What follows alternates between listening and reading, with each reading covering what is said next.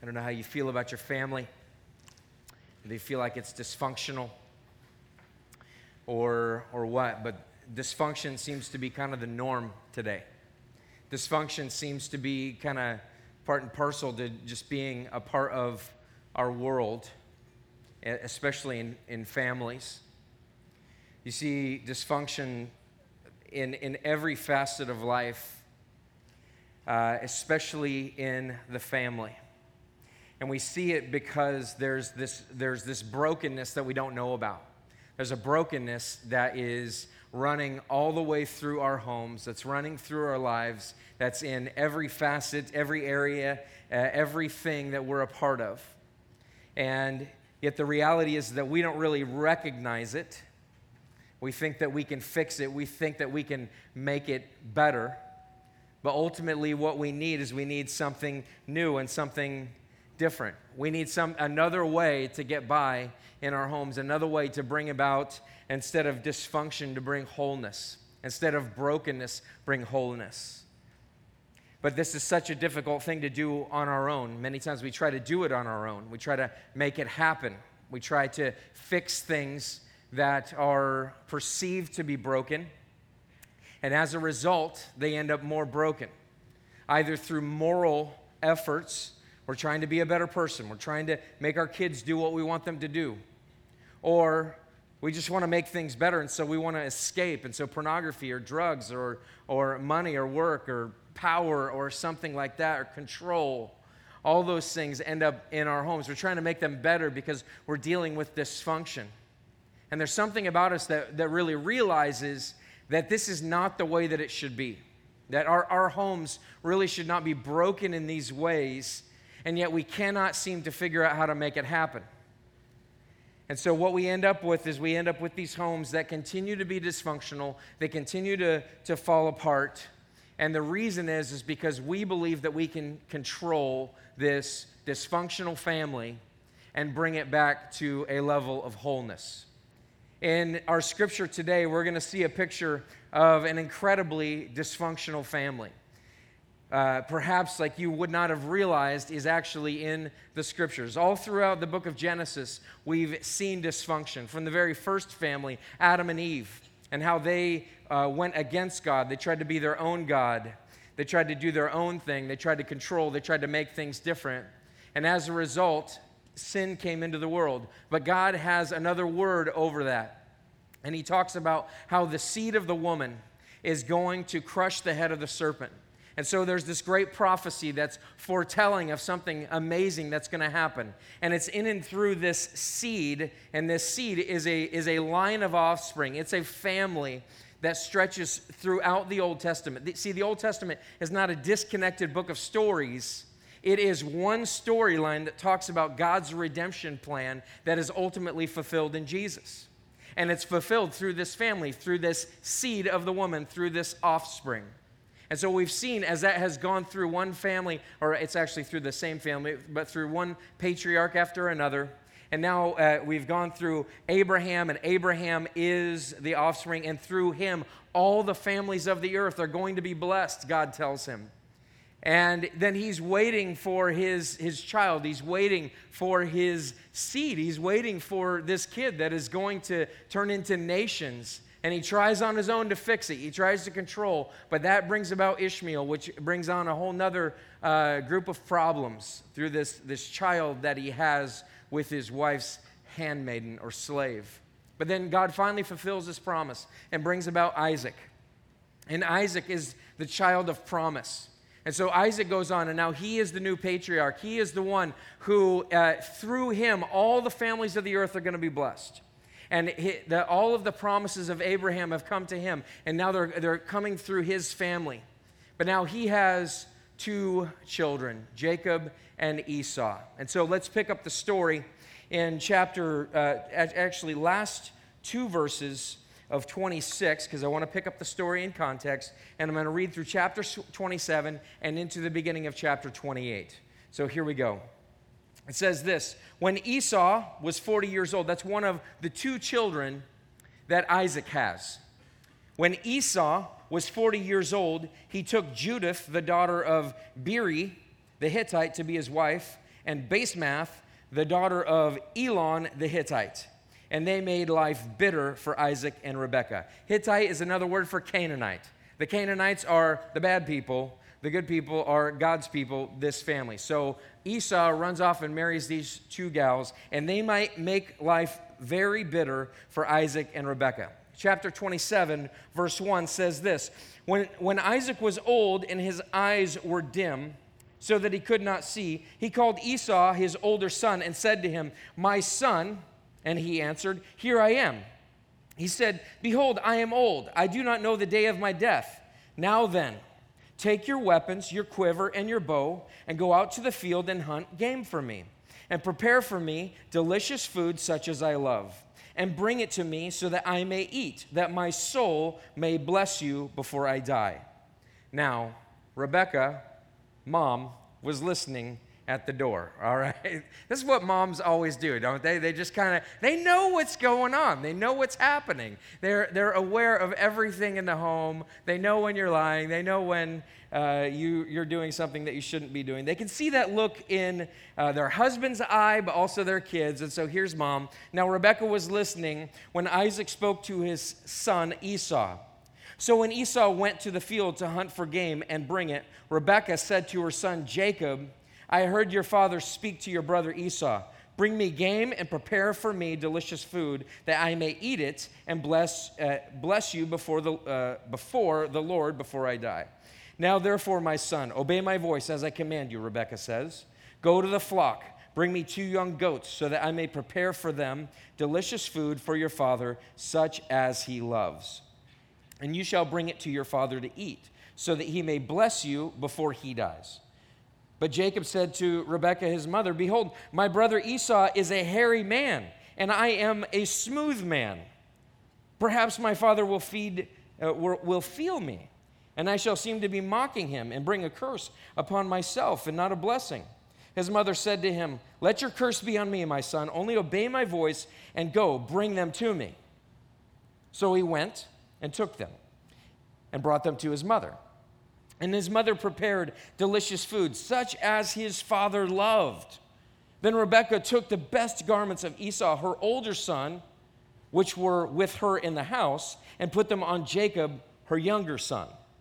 And the skins of the young goats she put on his hands and on the smooth part of his neck, and she put the delicious food and the bread which she had prepared into the hand of her son Jacob. So he went in to his father and said, My father. And he said, Here I am. Who are you, my son?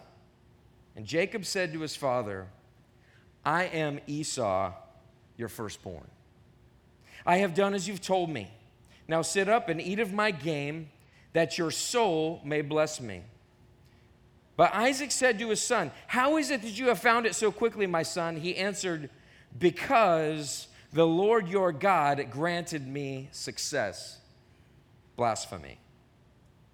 Then Isaac said to Jacob, Please come near, that I may feel you, my son, to know whether you are really my son Esau or not. So Jacob went near to Isaac his father, who felt him and said, The voice is Jacob's voice, but the hands are the hands of Esau. And he did not recognize him, because his hands were hairy like his brother's Esau's hands. So he blessed him. He said, Are you really my son Esau? He answered him, I am, the third time here.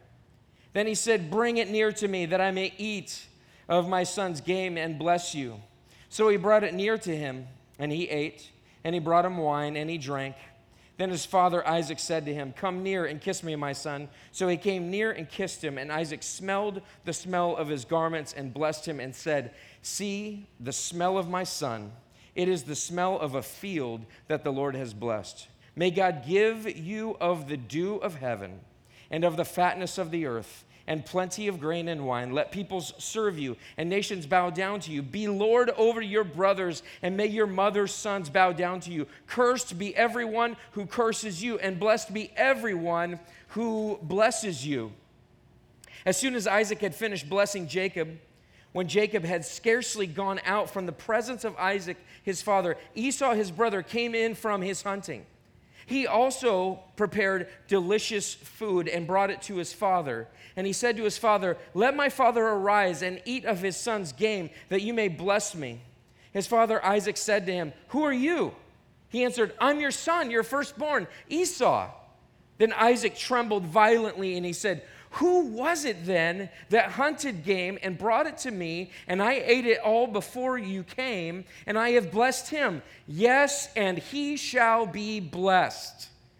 As soon as Esau heard the words of his father, he cried out with an exceedingly great and bitter cry and said to his father, "Bless me, even me also, O my father." But he said, "Your brother came deceitfully, and he has taken away your blessing." Esau said, "Is he not rightly named Jacob? For he has cheated me these 2 times. He took away my birthright, and behold, now he has taken away my blessing."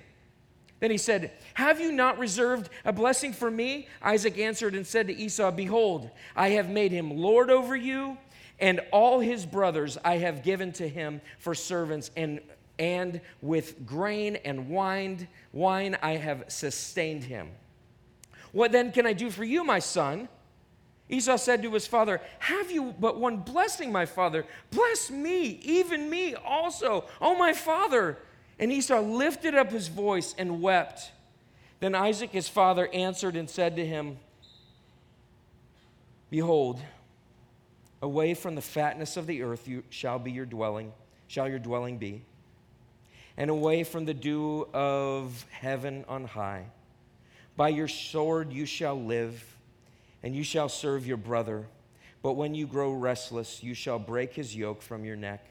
Now Esau hated Jacob because of the blessing with which his father had blessed him. And Esau said to himself, "The days of mourning for my father are approaching. Then I will kill my brother Jacob." But the words of Esau, her older son, were told to Rebekah. So she sent and called Jacob, her younger son, and said to him, "Behold, your brother Esau comforts himself about you, planning to kill you. Now therefore, my son, obey my voice. Arise, flee to Laban my brother in Haran, and stay with him a while until your brother's fury turns away, until your brother's anger turns away from you, and he forgets what you have done to him. Then I will send and bring you from there. Why should I be bereft of you both in one day?" Then Rebekah said to Isaac, "I loathe my life because of the Hittite women.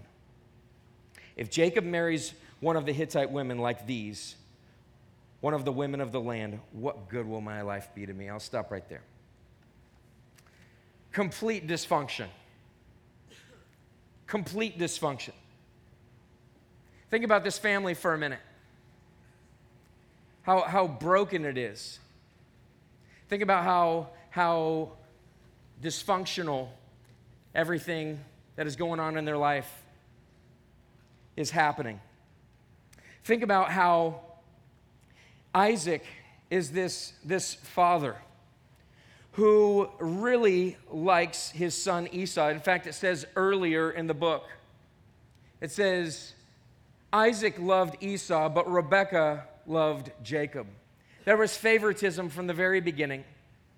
And here's Esau. He's this rough and tumble man. He's kind of a frat guy. He's a part of a fraternity. He goes away on spring break to like Daytona Beach or something like that. Comes back with 2 sorority girls, says, "Guess what? I married them both, Mom and Dad." And Mom and Dad are totally ticked. And they may make life very bitter, both for Isaac and Rebekah. And yet here's Jacob. And Jacob is this guy who basically sits around and plays video games all day. My apologies to everyone who really loves to do that, but he sits around and plays video games all day. If Isaac and Rebekah had a basement, Jacob was living in it, right? That's where he was. He was in the basement playing video games, had a headset on, talking to other geeks and stuff like that. So, again, my apologies. So, yeah, it's a great way to start a sermon, I assure you, insult everybody. But, no, so here you have these 2 dysfunctional guys, but then you've got Mom. You've got Mom. And what's happened with Mom is that as she was pregnant, she had been barren, dealing with infertility. She had been barren, and she could not have children. And then finally, God blesses her. And she ends up conceiving these children, and they're in her stomach, and they're fighting in her womb. And she's like, I just want to die because these kids are already killing me. They're not even out of the womb yet. And God speaks to her. She inquires of the Lord, it says. God speaks to her and says, there's two nations in your belly, in your womb. The older is going to serve the younger. And basically gives her this oracle, this prophecy that basically says, Esau, the one who comes out first, is not going to be the one who rules. It's going to be Jacob. And as we talked about out of Romans 9, that ultimately we see that this was God's plan, that God had intended to choose Jacob over Esau. And Rebekah knows this. And so actually what's also going on is that Isaac knows this as well. There's no way that he doesn't. This is a word from the Lord that came to Rebekah. And so what's happening here is that you have this father who's very passive in the lives of his sons. He's very passive in the lives of his sons, and he doesn't really do much to bring them back, to call them to submission, to be a great father. Here's Isaac, who is the seed of the woman. He is the offspring, and through him, all the families of the earth are going to be blessed. Jesus is coming from him. And here he is as a passive father, which, by the way, men, this is our issue. Our issue is that we tend to be passive. Our issue is that we tend to not speak up. And Isaac is this man who's driven by his appetites. He naturally prefers his older son Esau. He prefers him because he's a man's man. I mean, he was probably a star player on the stickball team or whatever it was. This guy was a hunter. This guy was rough and tumble. Like all of us, I said in a previous sermon, all of us, I think, would have liked to have known Esau. We would have liked to have hung out with him. And this story is absolutely heartbreaking here. But here you have a passive father who is not leading his son toward righteousness, but ultimately his son just goes and does whatever he wants. He goes and he marries these Hittite women. And in fact, Rebekah is so miserable about this that she says, dude, if Jacob marries a Hittite woman, she basically says, I'm going to kill myself. If that happens. She hates these gals. They're not a part of this family. And so what is she? Well, she's kind of a jaded mother-in-law a little bit, right? She's got it out for her daughter-in-laws from the same son. She's got it out for them. And so what does she end up doing? She ends up kind of getting in there. And if you look at the story and you think about sweet little old Rebekah, Rebekah is this woman who is actually kind of maneuvering. She's kind of manipulating. And more than kind of, she's completely doing those things, I should say. She's in there. She's kind of making things happen. In fact, she knows the oracle that God had given her about her sons. And she says, you know what? God needs some help. Because I know what God said, and so I'm going to help God get his work done. I know that God wants us to have a great family. I know that God does not want all of these riches and all of this inheritance and this blessing to go to this scumbag Esau, son of mine, who married these floozies. And so I got to help God. I got to help God deal with these people. And so she gets in there. There's really three things that I want you to see from this passage. The first thing is the ubiquity of sin. Ubiquity means existing everywhere. So, sorry for the big word there. The ubiquity of sin. Secondly, the illusion of control. And thirdly, the relief of redemption. Now, I'm sorry, I've got 3 points for you today. I'll try to make things more confusing next week, but today we've got 3 points. I know I don't normally do that, but the first thing is this, the ubiquity of sin. What do you see here? A lot of times people look at this passage and they say, who's the good person in this? Who's the good person in the midst of this passage? Who's the person who is without sin? Maybe Rebekah is the one who's carrying out the will of the Lord, and she's kind of done some things that were a little bit manipulative. But Rebekah, she's got it handled. No, Rebekah's not the one. She's the one that's really stirring all this up. Well, then you go, well, maybe Jacob. Jacob is the chosen son. And so he really is just following his mom's orders. She says, do as I command you right now. And so Jacob's just kind of going along, but that doesn't fit either. The truth is this, is that every single one of these people in this family of 4 is responsible for the dysfunction that's going on in this home, just like all of our homes. All of us are responsible for the dysfunction that's going on in our home. All of these men and this woman, all of them have responsibility. And what is going on? Where is their sin coming from? Well, as I said, Jacob is controlled by his appetites. It says a couple of times, he loves to eat of the game that Esau brings. And no doubt what it led him to was this: I like this guy. I like this kid. He brings me amazing meat. And I don't know what Esau had. Did he have a Traeger? Did he have some type of a smoker? Was he like, he'd like go kill something and be like, Dad, I got you a brisket right now. Here you go. I would love that son too. I would totally resist God and do that. But it's a way to my heart. I'm sorry. But no, he has this problem. He has this issue. He's controlled by his appetites. Where is Isaac's sin? He's controlled by his appetites. The biggest piece of this is that here he is as a patriarch. He knows what God has said. He knows that Esau is not the chosen one, and yet he's still going to bless him. He's still going to bless him. He's still going to bless this kid who really should not have any blessing at all. He fails to lead his household well. He has sin, the ubiquity of sin. It's everywhere. Sin is in every one of these people. Rebekah, what's her deal? Well, Rebekah's controlled by fear. She's controlled by fear that what happens if Esau gets the blessing? God's will is going to be thwarted, I would imagine she is thinking to herself. God's will is going to be thwarted because here this guy is, who's such a punk. He married these 2 girls. I don't want them having all of these riches. It'd be like somebody winning the lottery who never should have won the lottery. He's going to destroy his life. He's going to destroy our family. The seed of the woman is going to be destroyed. God's will is going to be thwarted. And so what does she do? She's controlled by fear. And so she begins to sin. She begins to enact and to maneuver and all of these things. Esau, just like his dad, is controlled by his appetites as well. He sees these 2 women, he wants them, he marries them. They wreak havoc on his relationship with his parents, especially with his mother.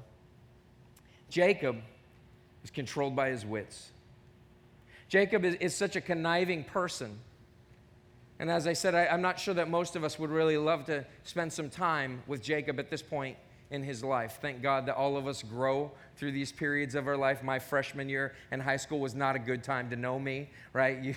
That wouldn't have been a great time. Maybe now you're thinking the same thing, but I seem to think you might like to hang out with me. But Jacob especially. Jacob is the guy that I'm not sure that people really like. He's the guy in the movie that everybody hates. He's the guy that everybody hates, that they just want this guy to die, right? He outwits others. He outwits his brother, not once, but twice. The first time, he just takes advantage of his brother and says, oh, you're hungry? Esau is coming in from the field. And he's so hungry, he's famished that he needs some food right now. And Esau is so overwhelmed with the fact that he needs food that he's willing to despise his birthright, it says in the scriptures. He despises what is rightfully his, and in that he's despising even the Lord. And Jacob takes advantage of this deep hunger that Esau has, but Esau's driven by his appetites, and Jacob is right there willing and waiting and able to take advantage of that guy. And he does. And he takes his birthright. But then in this circumstance, he listens to his mom and says, oh, that's a great idea. Why don't I go ahead and do that? And so he uses his wits to gain the ascendancy in his relationships. He manipulates through this. I don't know if you're thinking about your own family right now. If you're thinking about the different types of people that are in our home. It wouldn't be good to call Mom Rebecca today or anything like that, or say, oh, you're my Esau, or something like that. That's just not good. But when you think about all of the things that these people have, the issues that they have going on in their life, the reason why there's sin in their life, they're driven by this fear. There's this fear of something, a fear of a lack of comfort, or a deep love that goes above and beyond really loving God, especially like Isaac. Even though he knows the Word of God, he's thwarting the Word of God. In fact, many commentators really focus in on this part and say that Isaac, as the head of the household, is basically just working against God. Every single one of these people is sinful. And men and women, you got to know this. All of us are sinful. All of us are sinful. See, Jacob and Esau represent believer and non-believer. In fact, Isaac, Rebekah, and Jacob represent the believers. Esau represents the non-believers. But what the story shows us is that the believers are just as sinful as the non-believers. The believers have just as much potential of creating dysfunctional families as the non-believers. I was talking to somebody from a different religion just recently. They're a good friend of mine. They are good friends of mine, I should say.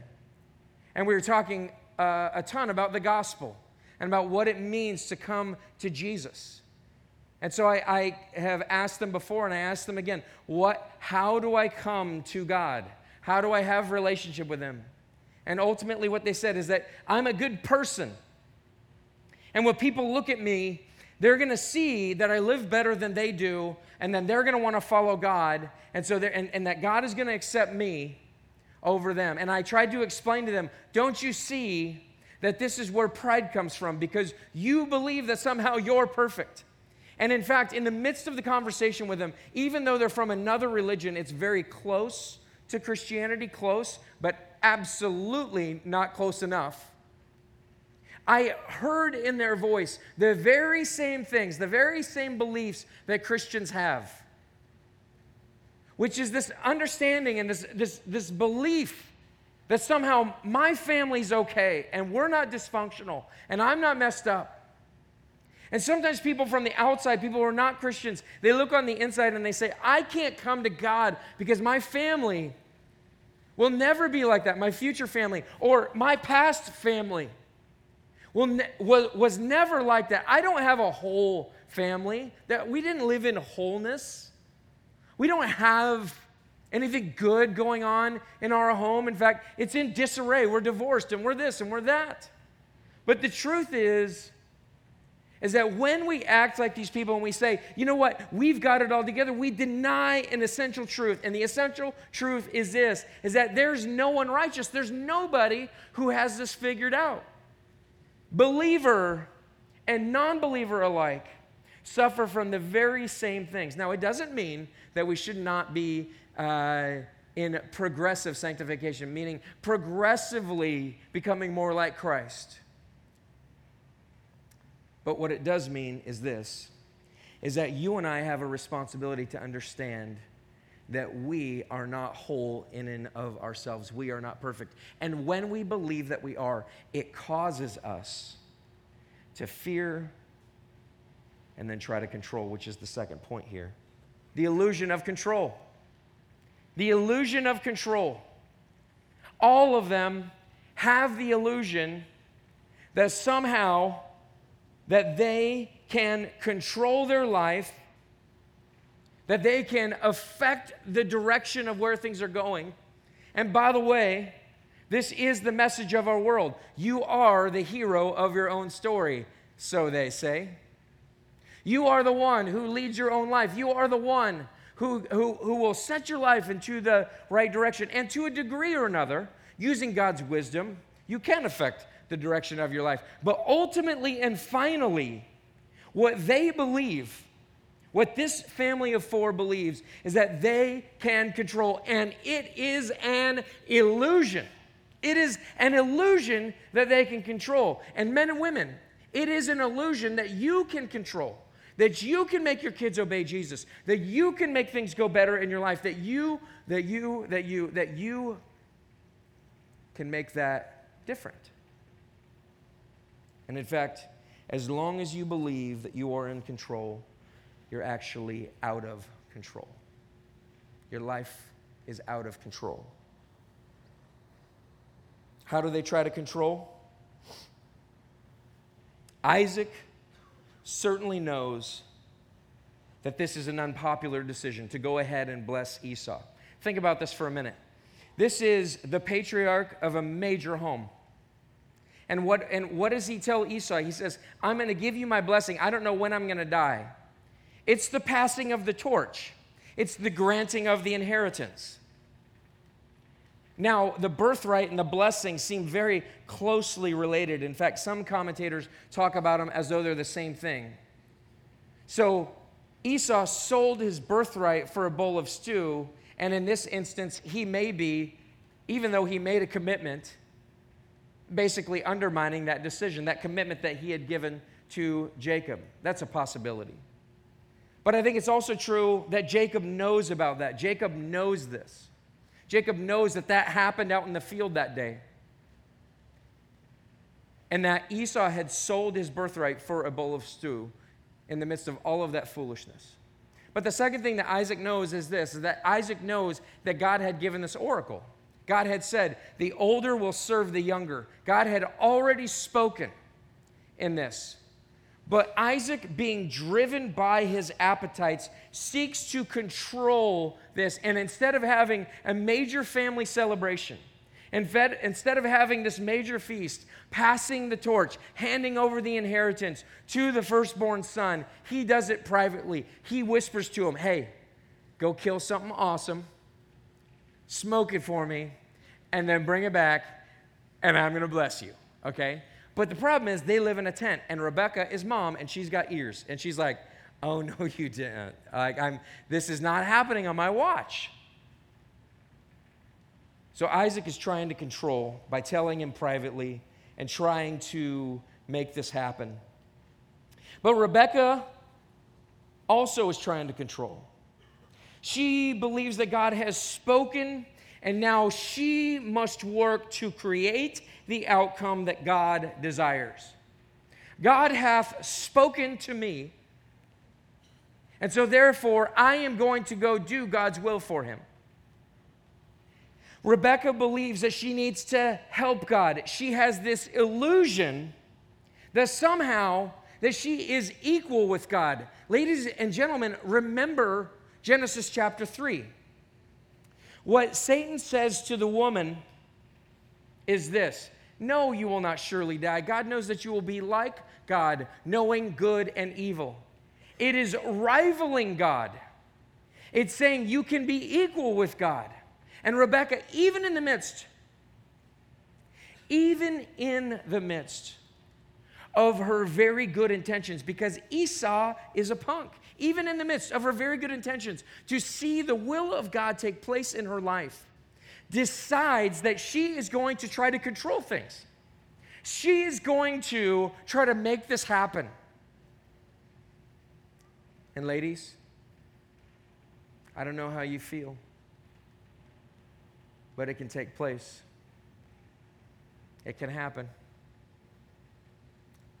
There's a desire to not be humiliated by your children. There's a desire, my wife said last night, to not be shamed. There's this desire that's driving us at times. And it drives us so hard that instead of being dependent on God, we are dependent on us being in control of the situation. I've got to control this situation so that my kids do this, so that I have the insta-perfect family, so that my kids get into college, so that I won't be embarrassed at this dinner party, so that People at church will think that whatever. See, Rebekah is driven by a desire, I think, to help God, to honor God with her family, but she does it in a sinful way with the illusion of control. She believes that she's in control. And that is where she gets off. That's where she gets off track. Esau believes that he's got the world by the tail. He's a good-looking dude. He's a hunter. He's not gonna fail. He believes. So he survives and thrives by his appetites. He's very much like his father. He's taken that on. He has the illusion of, I have the world by the tail. I have personality. I have good looks. I got 2 haughty Canaanite women. And so here is Esau, who also has the illusion of control. But then Jacob, like his mom, believes that he must manipulate in order to survive. Jacob gets by on manipulation. Esau gets by on personality. Jacob gets by on manipulation, cheating people out of things. So all of these people, this entire family, live under the delusion and the illusion of control. And let me just tell you, you and I are in the same position. As long as you believe that you are in control, you're actually out of control. As long as you believe that you can make this happen, guess what? God, in His great mercy, will allow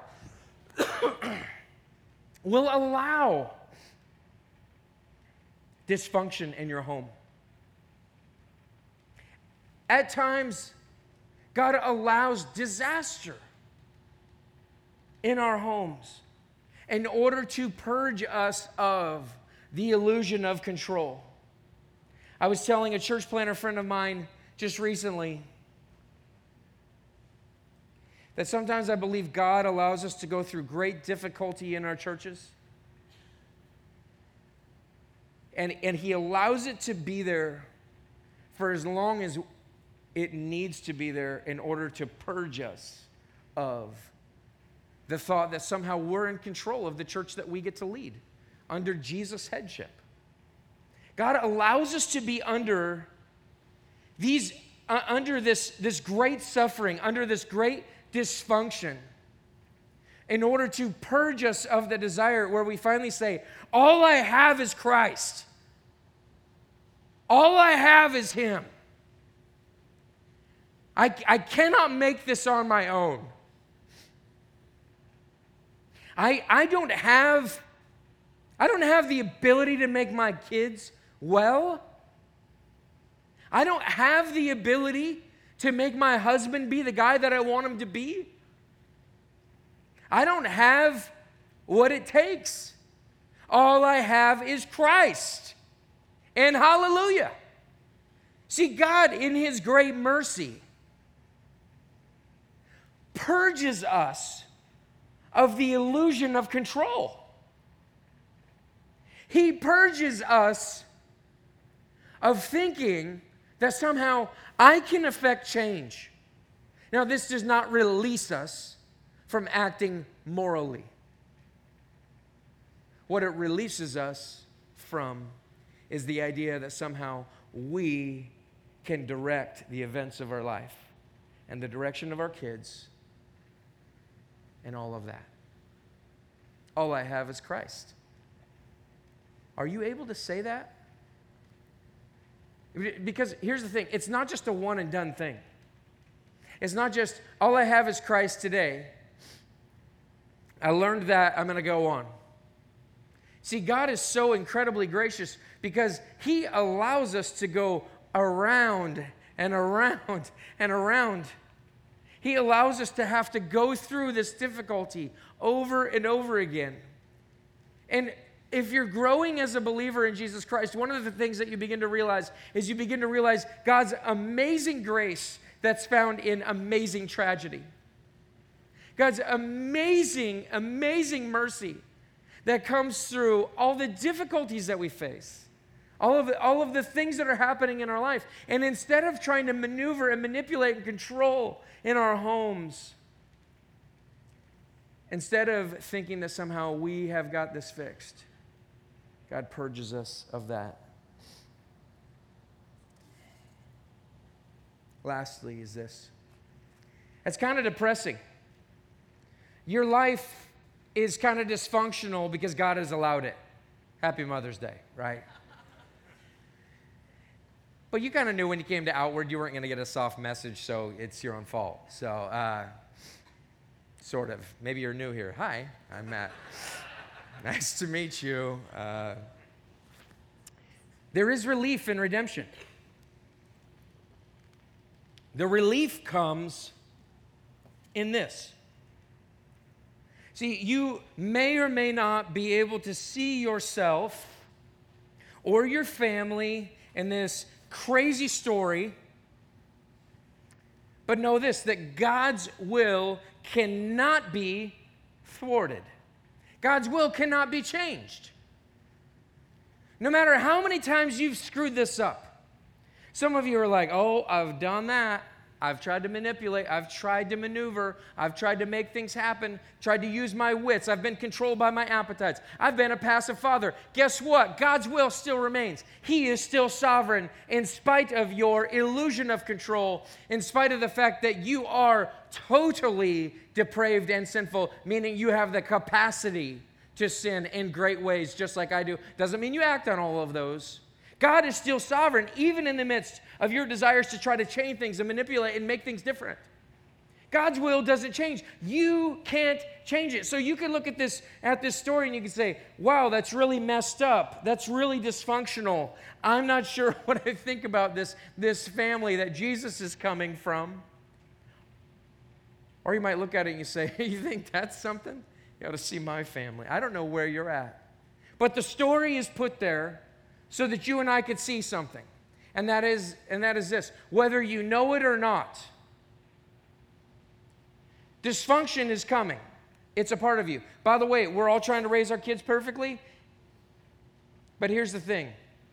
All of us in this room need counseling. You need counseling. I promise you. I promise you. We are getting to, yes. You a counselor? Yeah, do you get a business card? No. Okay, no. Okay, all right.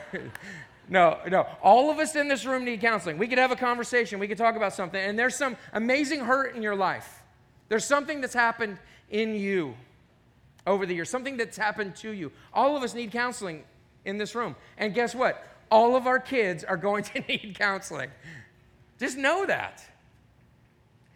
But here's the thing.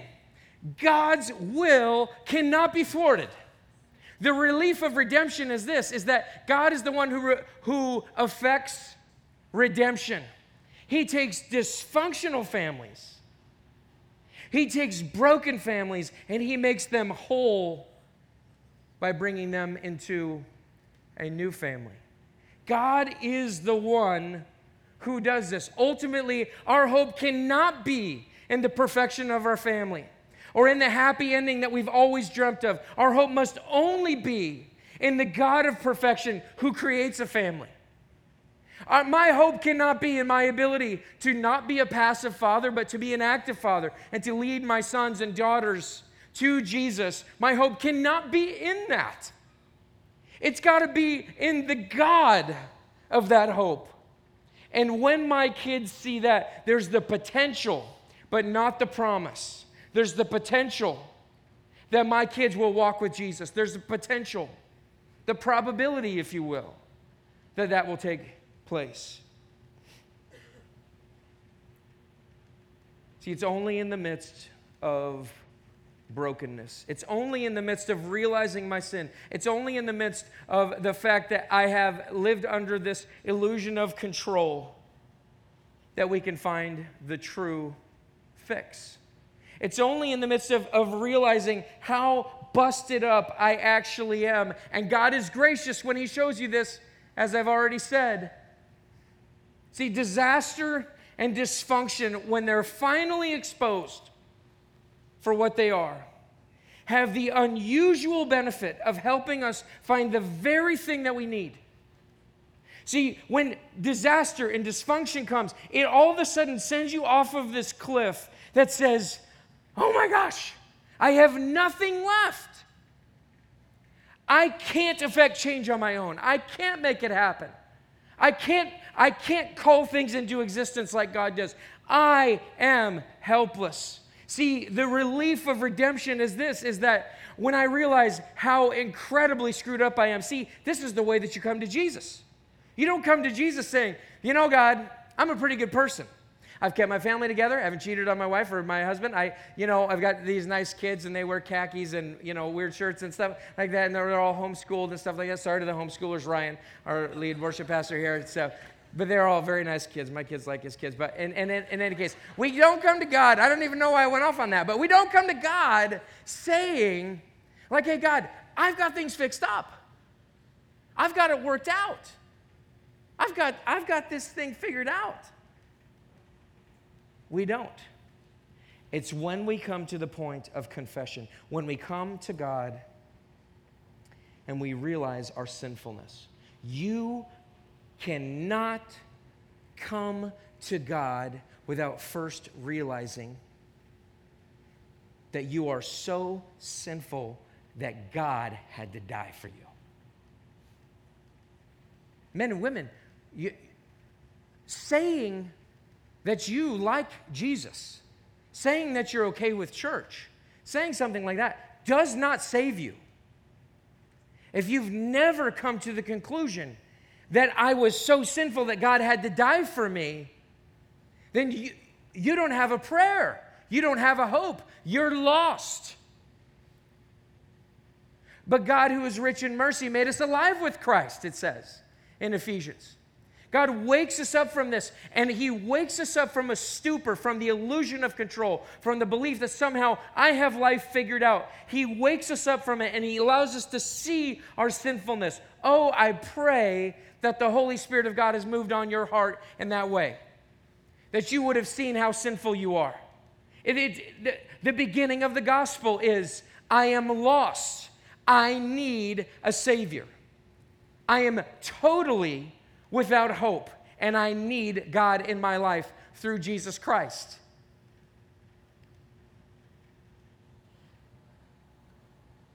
But then the second thing is that you have to see Jesus as the one who, even though you were so bad that He had to die for you, you are so loved that He was glad to die for you. I think someone else has said that. It's not my quote.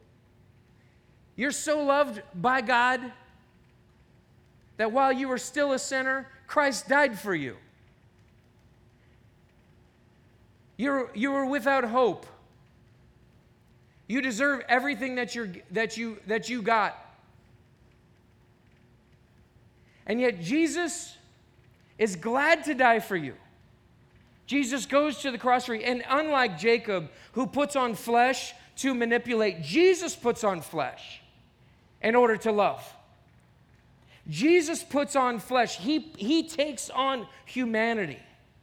He puts on flesh, and He goes to the cross not to manipulate you into believing in Him, not to somehow stick the knife in and say, see what I had to do for you. No, He says, I love you this much. I love you this much. And the relief of redemption comes in this. He loves me anyways. Even though I'm so sinful, even though I try to control all the time, He loves me anyways? Yeah.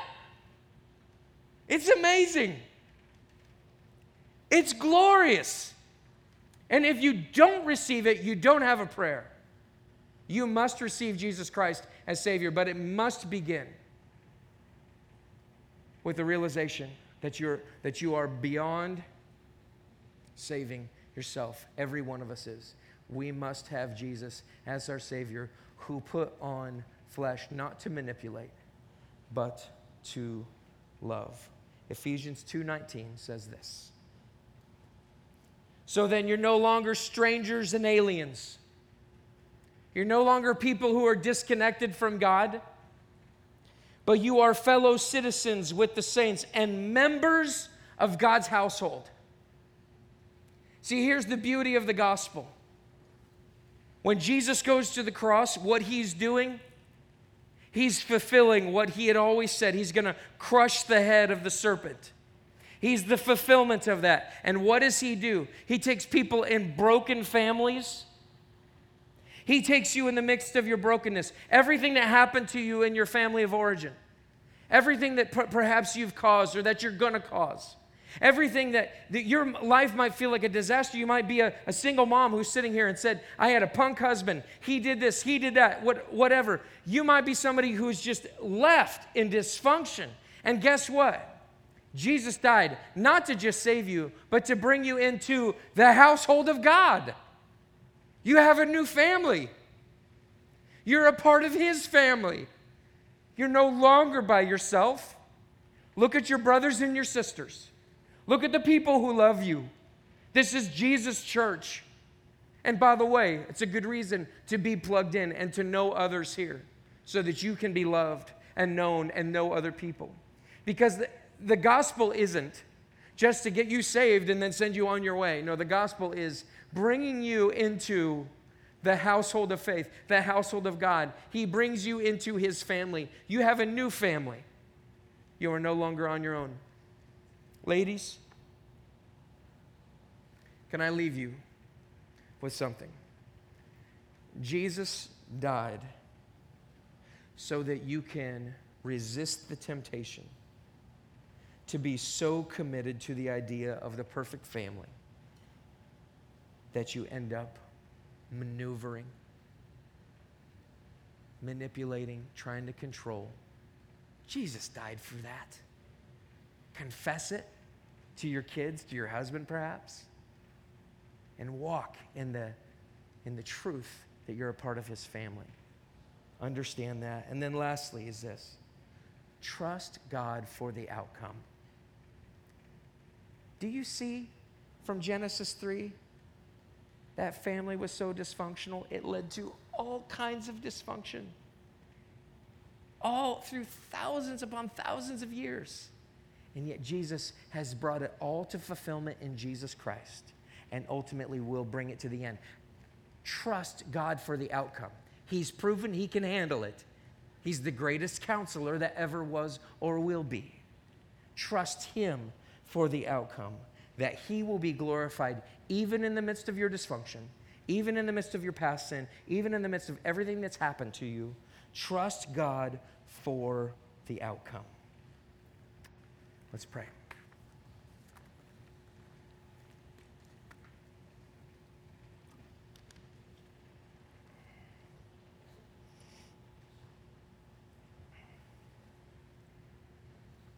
Lord Jesus, I don't know how many folks we have in this room right now that are suffering under the weight of dysfunction.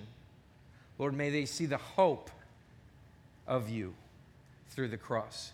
Lord, may they experience the wholeness that you bring in and through your church family, the body of Christ.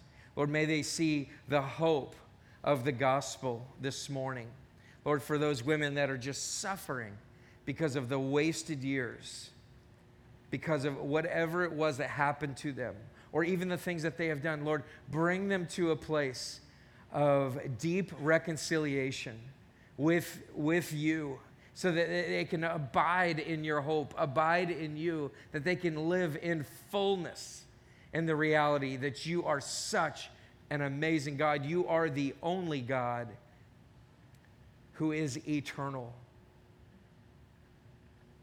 And so, Lord, we trust you.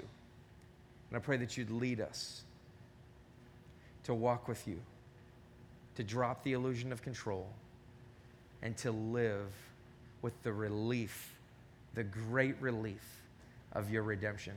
We don't have to control. It's in your name we pray. Amen.